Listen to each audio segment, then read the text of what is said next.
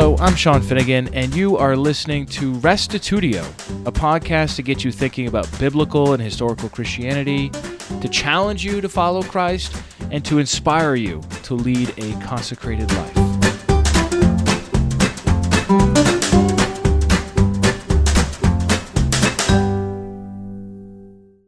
Do you ever stop and marvel at God's creation? Are you in wonder at what He has made? Too often we take God's masterful creations for granted, instead of seeing them as pointers back to God's ingenuity, generosity, and artistry. Although we can't always take time out to praise God for the plums and palm trees and panthers, when we can, it's helpful to meditate on His handiwork. It's my hope that in this message you will see God in a whole new light as being the designer, the engineer, the artist who magnificently made creation and who deserves praise. Here now is podcast 151, God of Wonder. I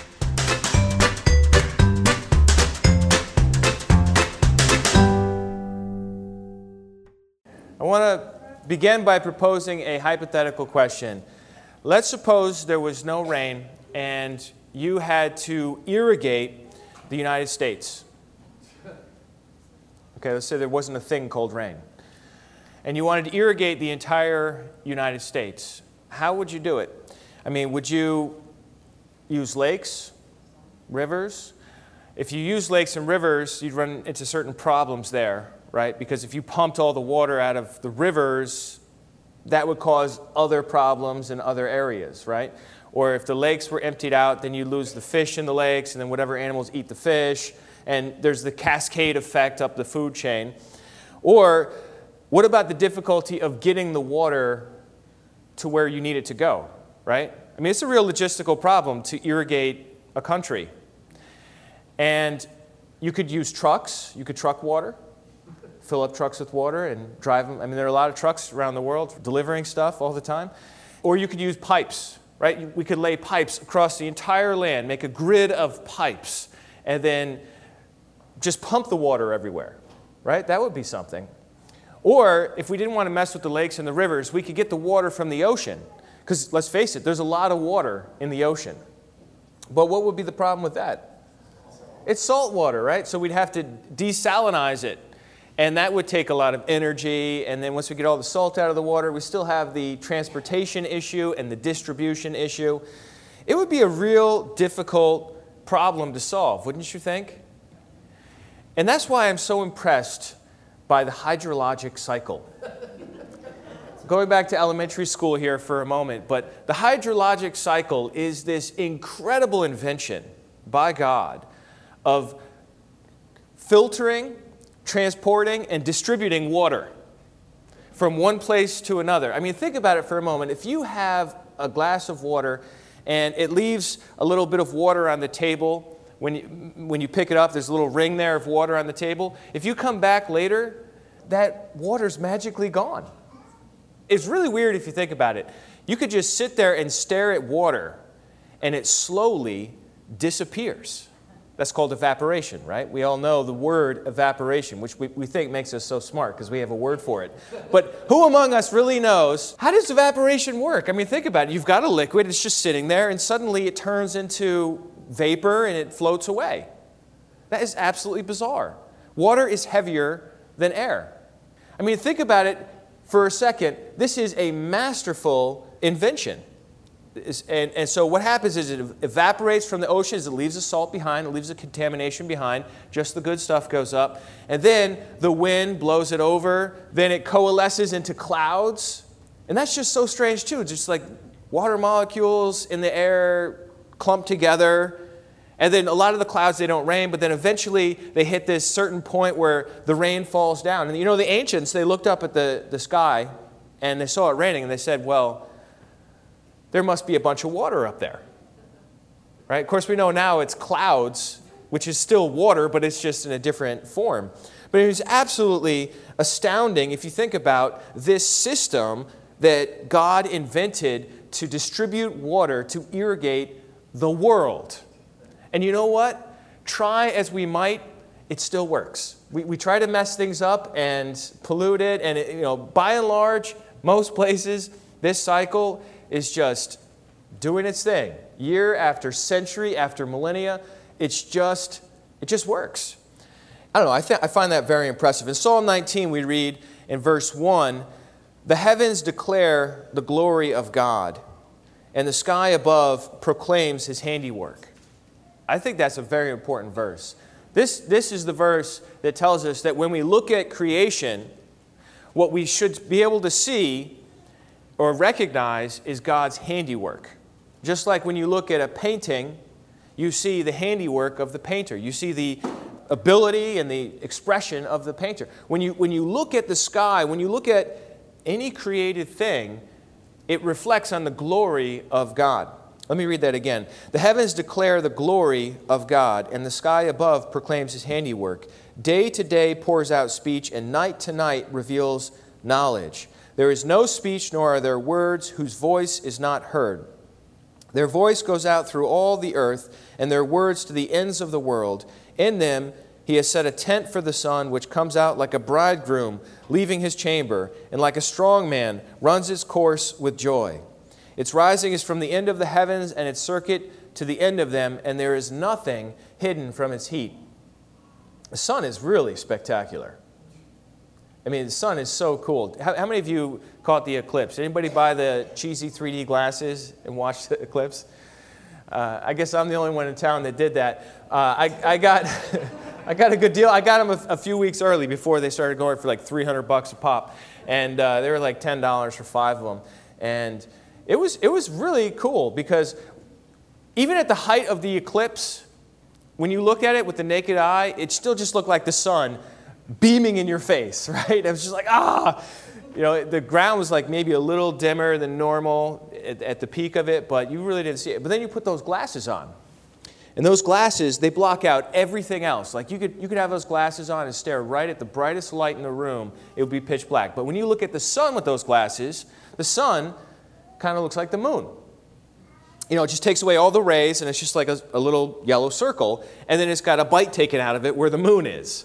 Right? And it's just like the coolest thing in the world. And I was thinking about the solar eclipse and how that works. There's no reason in the world why we should ever experience a solar eclipse. I mean, if the sun is just a little bigger, then you don't ever get a full eclipse. And if the moon is just a little farther away, you would never get a solar eclipse. I mean, we're talking about things that are proportionally way different in size. I mean, the sun is absolutely huge compared to the moon.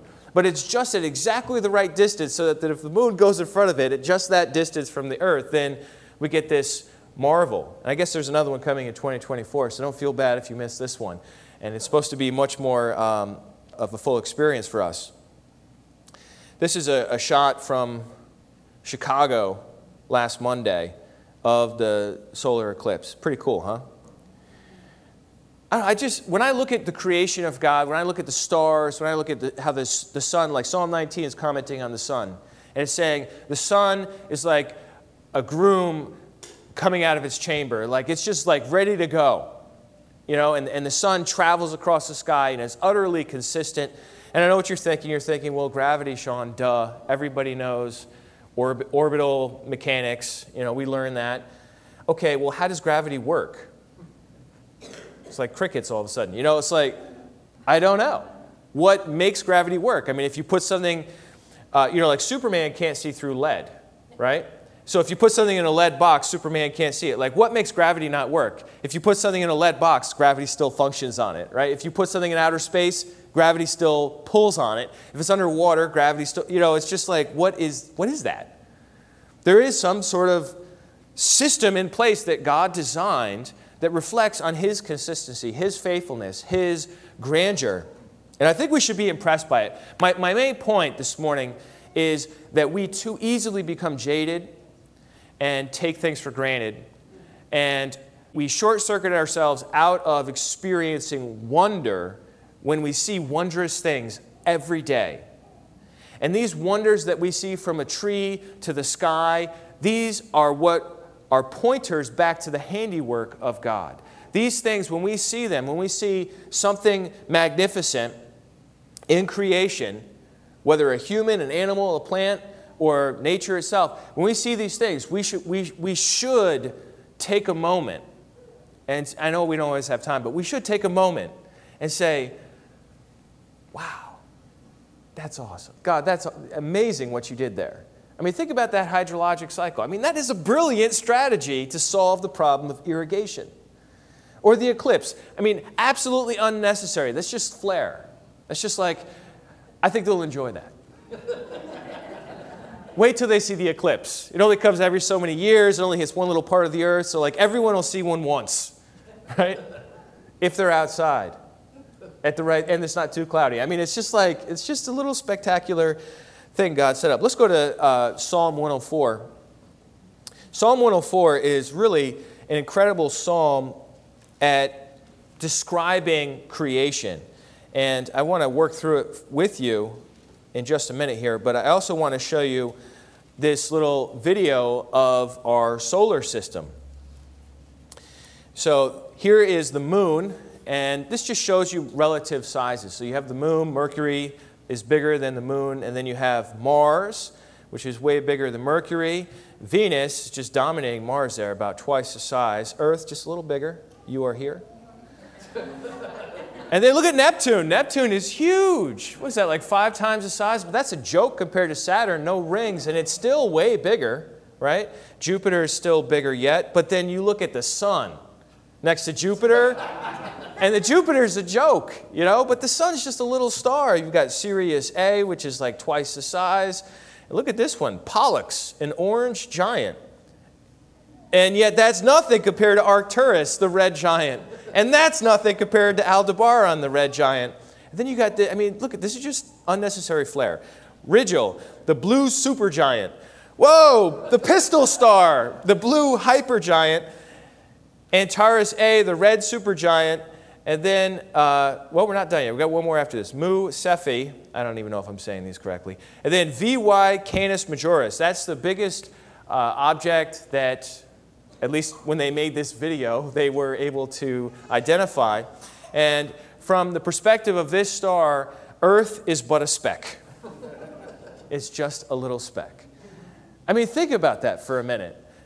Everything that we know is just on Earth, right? All my experiences, I don't know if there are any astronauts in the room, but like all my experiences are all just on the Earth. I mean, what do we really know compared to what can be known, compared to what's out there? Just a little tiny speck. And yet God made it all. I mean, you think about how big our universe is, all of the galaxies. I think there's a little picture here of some of the galaxies. This huge star, if you got in a plane going 900 kilometers an hour, excuse me, and you wanted to fly around the surface of this star, it would take you 1,100 years to fly around the star once at 900 kilometers an hour. I mean, it's just the glory. Heavens are declaring the glory of God.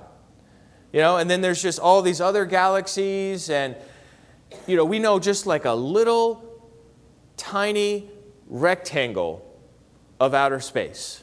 And then you like zoom out and you're like, what about all that? I don't know. There's only so much time in a day to chart stars, right?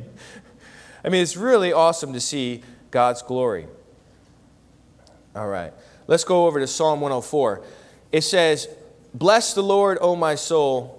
O Lord my God, you are very great. You are clothed with splendor and majesty, covering yourself with light as with a garment, stretching out the heavens like a tent." Light is an incredible aspect of creation. I don't know if any of you have ever read up on light, but it is one of the most fascinating, I don't even know what to call it, particles, wave. It's a particle wave. It has a dual reality. Nobody really understands. And light, of course, goes at the speed of light, which is, 580 million miles an hour. It's just something ridiculous.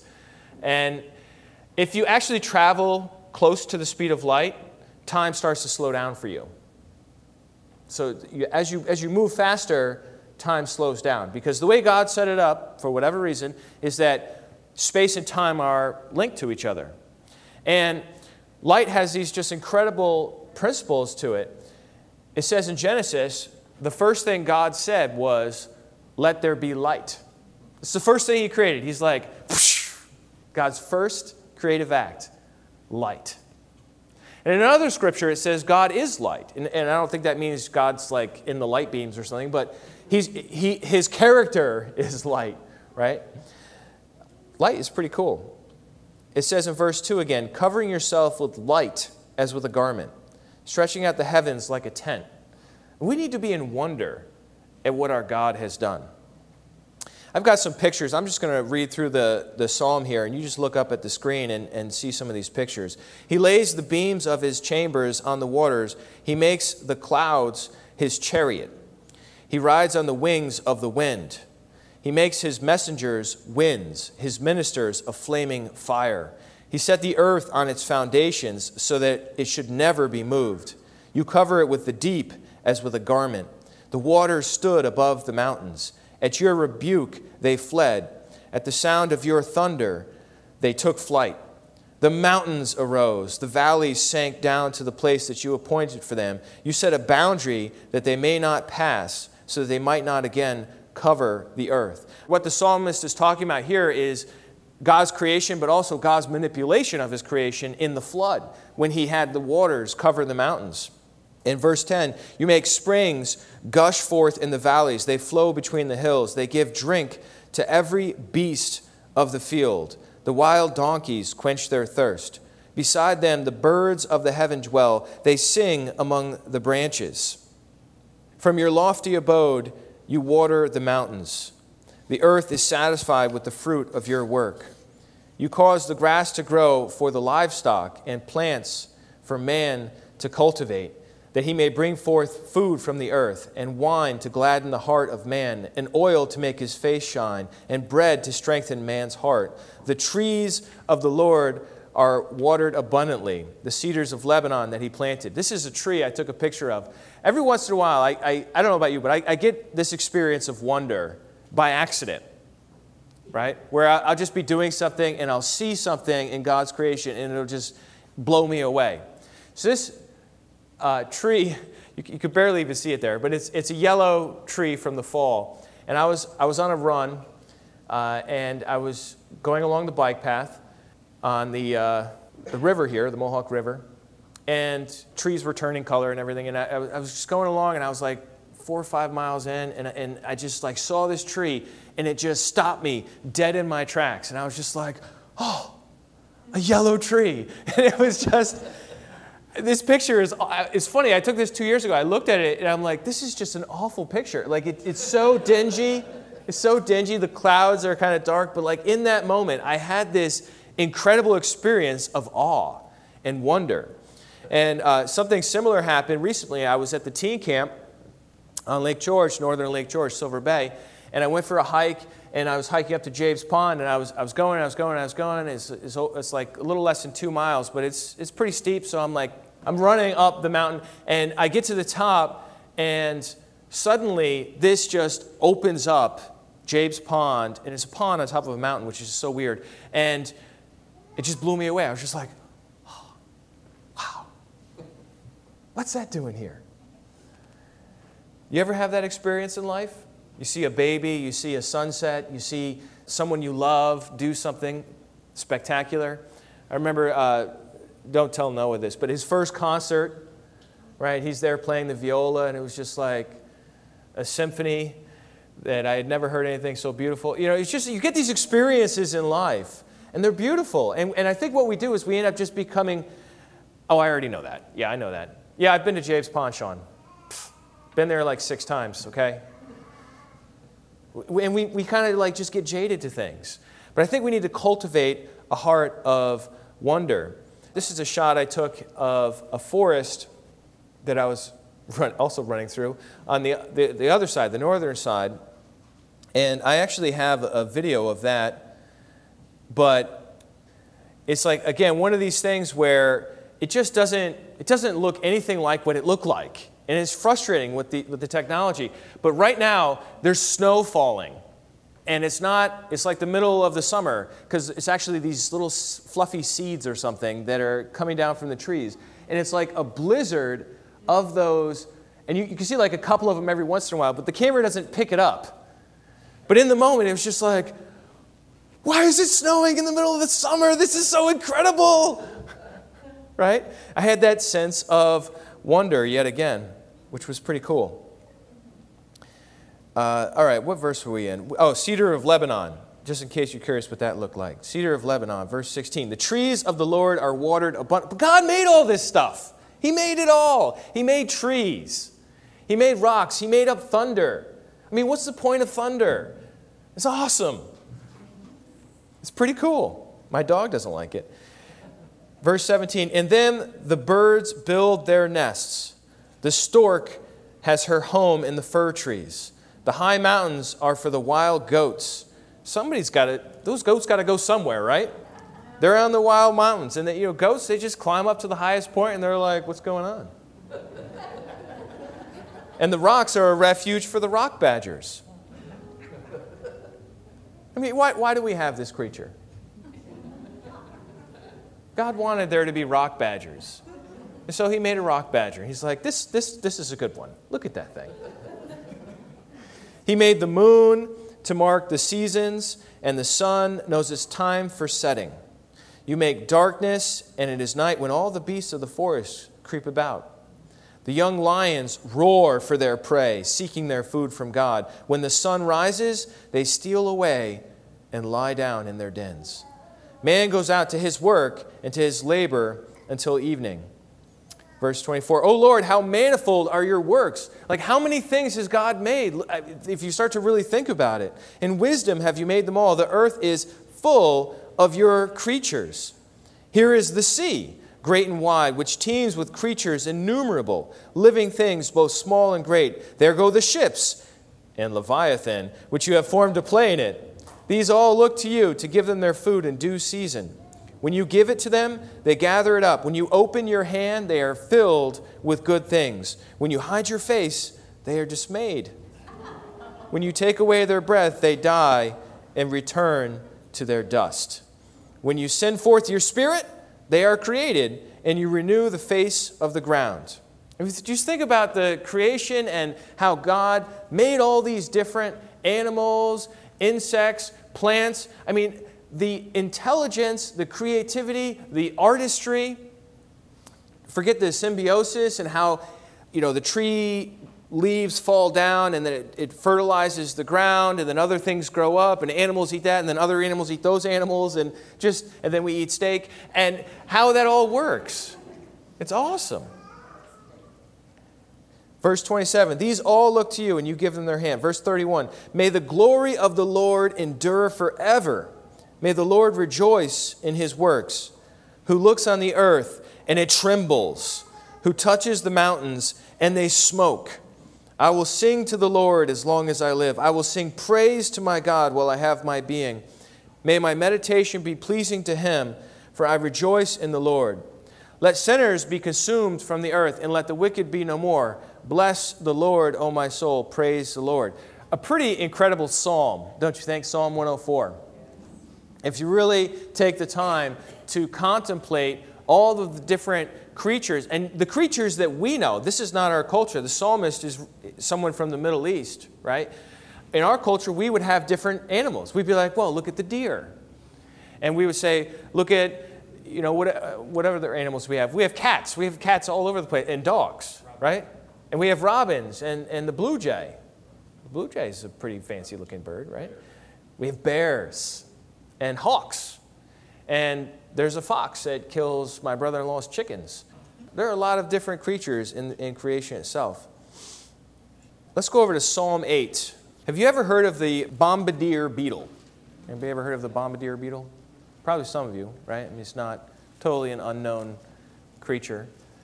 This is a little bug, and it's able to light bombs from its butt. Here's a diagram. It can emit an explosive gas at basically a boiling temperature. and use it as a weapon against praying mantises and other sorts of creatures that want to eat the beetle. It can even kill little spiders and stuff if it feels threatened, and it can aim that sucker too. I mean, it can. You would think you would have to be behind the beetle to get the noxious blast, but actually it can aim it in front of it, to the side. I mean, it's a pretty incredible little creature, and it's got hydrogen peroxide in one chamber, and then hydroquinone in another, and then there's a third little component in the back that's not even on this particular diagram. And when they mix together, it causes a combustion. It's some sort of, like, maybe not combustion, but some sort of chemical reaction that expels it from his body, and it lights a little bomb. I mean, there is no reason why the planet Earth cannot survive just fine without the bombardier beetle, right? I mean, bats can just eat a different beetle. But look at that. I mean, that's just a flourishing, I mean, that's just God showing off, right? It's like, all right, so I did the ants, the spider, that was cool. Let's give them something really weird. Let's have a little, and eventually one day, 1 year, 1 millennium, eventually someone will discover it. And they'll poke at it with a little metal tong, and they'll see, they're like, oh. There are people that study these now. They're like, their job is to study the bombardier beetle and to understand how the chemical reaction takes place. There's a guy at MIT studying these things. Right? I think it's awesome. He's an artist and an engineer. Psalm 8, verse 1, O Lord, our Lord, how majestic is your name in all the earth. That's what I'm trying to say to you. How majestic is his name in all the earth. You have set your glory above the heavens. Look down at verse 3. When I look at your heavens, the work of your fingers, the moon and the stars which you have set in place, what is man? What is humanity that you are mindful of him, and the Son of Man that you care for him? If you think about God's incredible power, his massive intellect, his incredible extravagance. I mean, think about all the colors he puts in creation, from the peacock to the pansy. I mean, there's just so much around us. Think about just the different kinds of people.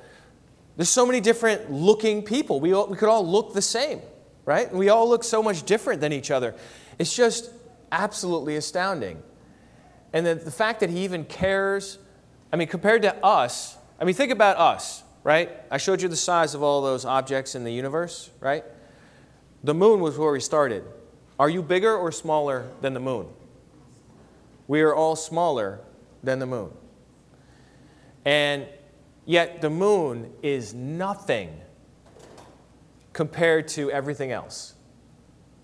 Right? Maybe you find like Pluto, which isn't even a planet anymore. We don't even talk about Pluto. Or like some asteroid that's all like jagged and not smooth and round, right? And like maybe something like that. But we're still smaller than those, right? We're smaller than all of it. And yet God is able to make the biggest star. And so once you start to really come to grips with how magnificent and mighty and powerful and brilliant God is, the immediate question should be, why do you even care about us? We're so puny. We're so limited. We're so finite.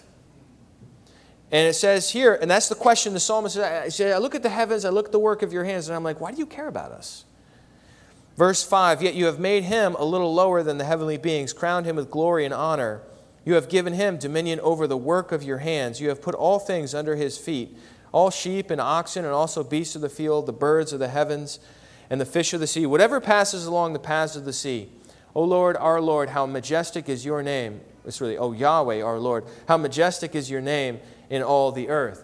I mean, God has given us a role. God has established for us a sphere, a place to rule over the animals, and his people will rule over the earth when Jesus returns. But, I mean, if you really think about the question on an individual level, why does God care about me? I mean, think about it. We have all of our flaws, our failings, our foibles, our issues, our limitations, the times when we fall short, make mistakes. And yet, God wants you. He's a lover. He pursues us. I mean, if there's one verse in the Bible everybody knows, it's John 3:16, right? God so loved the world that he gave his only begotten Son, that whoever would believe in him would not perish but have eternal life. I mean, God's love for you, this immense God, his love for you is so white hot and passionate that he would give his only begotten Son. I mean, it is absolutely staggering that God would care so much about your life, even just like the little things. God cares that you're here today, or what you do with your free time, or how you treat your in-laws, or what you do with your friends, right? God cares about our lives, the little stuff and the big stuff, right? And that doesn't demote God. I think what we do is in our minds we say, oh, well, God's my buddy, I talk to him all day or whatever, and it's like, you do realize that God created the universe, right? I mean, you can talk to him, he can hear you, and he loves you, and there's a serious relationship there, but like, he's not your pal. You know what I mean? I mean, he is huge. I have this quote. This is from John Piper talking about C.S. Lewis. C.S. Lewis is the guy in the picture there. C.S. Lewis was an atheist in the 20th century. I'm not sure what year he converted to Christianity, but he was an atheist for a long time. I think it was around 30 or between 30 and 40 was when he became a Christian, a British guy. And he got on the radio during World War II and was giving addresses to the nation about the faith, about God. And he talks about, so this is John Piper talking about C.S. Lewis. He writes, Lewis's keen, penetrating sense of his own heart's aching for joy, combined with his utter amazement at the sheer objective realness of things other than himself, has over and over awakened me from the slumbers of self-absorption to see and savor the world, and through the world, the maker of the world. That is our problem. We fall asleep into the slumbers of self-absorption. We walk through the mall and we don't think about, or the store, we don't think about, oh, look at that person, look at this person. Most of the time we're thinking, oh, I wonder how I look. These clothes don't feel right, or I wonder what they think about me. We think about what they think about us more than we think about them. We get self-absorbed. It's just something that happens to us, right? And freedom from that self-absorption is liberation, where you can start to look at the wonders of what God has done and realize, wow, I'm not that big a deal. God is awesome. C.S. Lewis got that. That's what Piper's saying here. He's like, he got that. He awakened me from the slumbers of self-absorption to see and savor the world through the world, the maker of the world. Lewis gave me and continues to give me an intense sense of the astonishing realness of things. He had the ability to see and feel what most of us see and do not see. He had what Alan Jacobs called omnivorous attentiveness. I love that phrase. What this has done for me is hard to communicate. To wake up in the morning and to be aware of the firmness of the mattress, the warmth of the sun's rays, the sound of the clock ticking, the coldness of the wooden floor, the wetness of the water in the sink, the sheer being of things, quiddity as he called it. And not just to be aware, but to wonder, to be amazed that the water is wet. It did not have to be wet. I was talking to you about water before, right? Like we know it as it is, but when you're the creator and it doesn't yet exist, and you're coming up with a plan and you're like, okay, I'm going to do liquids. That sounds like a good state of matter. We're going to need a liquid that is going to be liquid at room temperature. Let's make it clear. You know what I mean? Just like he just came up with this stuff. And then you have the molecular arrangement to accommodate that reality. And we just use water every day. Oh, it's just water, just down the drain. You spit on the ground. Okay, it's just water. Water's amazing. Actually, your brother got his PhD in water in 2017 or 2016, whenever he got it. Water is pretty awesome. To be amazed that the water is wet. It did not have to be wet. If there were no such thing as water and one day someone showed it to you, you would simply be astonished. You'd be like, wow, what is that? And you see it in the glass and it's like it's sloshing around and be like, it's water. Wow. We don't do that, do we? We're just like, it's not filtered. It's got to be distilled. reverse osmosis, and you got Fiji water, then you got smart water. Some of us don't even like water, so we get, what is that stuff? Vitamin water, which is just a deceptive name for sugar water, right? And, we have all these different kinds of, we are really actually obsessed with water if you think about it, as a culture. Different, and then there's whatever Starbucks sells. What's that kind of water you guys have, Joel? What is that? Ethos, thank you. Ethos water, right? And so there you have it. We are big into water. He helped me become alive to life, to look at the sunrise and say with an amazed smile, God did it again! Every day, God did it again! He helped me to see what is there in the world, things which, if we don't have them, we would pay $1 million to have, but having them, ignore. He convicts me of my callous inability to enjoy God's daily gifts. He helps me to awaken my dazed soul so that the realities of life and of God and of heaven and hell are seen and felt. The simple fact is, we need to wake up from our slumber from time to time. We get so in a rut or focused on the task or whatever it is in our daily routine that we are so used to doing that, and I don't know, if you're anything like me, I just multitask too much, right? I mean, I'll be eating and then doing something else at the same time, right? We don't just sit there and eat and just be like, wow, this food, God made this food. We cook it and rearrange it and stuff, but He makes the ingredients. I mean, this is amazing what God has done here. And then to think about our taste buds and God invented those. We didn't need to have so many. We could have just had poisonous, non-poisonous. That's all you really need, right? We got salty, sweet, spicy. We got all these other options, right, on the tongue. Why is that? He's just extravagant in His creation. He doesn't like to just make the simple bicycle, right? He wants to make the Harley Davidson with all the trimmings, right? And that's the way our universe and our world is. It's more like the Harley Davidson with unnecessarily shiny chrome on the side just because it's cool. And that's the way God made us. So I think we need to cultivate an attentiveness. I'll just speak for myself. To realize that there is a God of wonder behind the beauty that we experience. And then we need to marvel at God.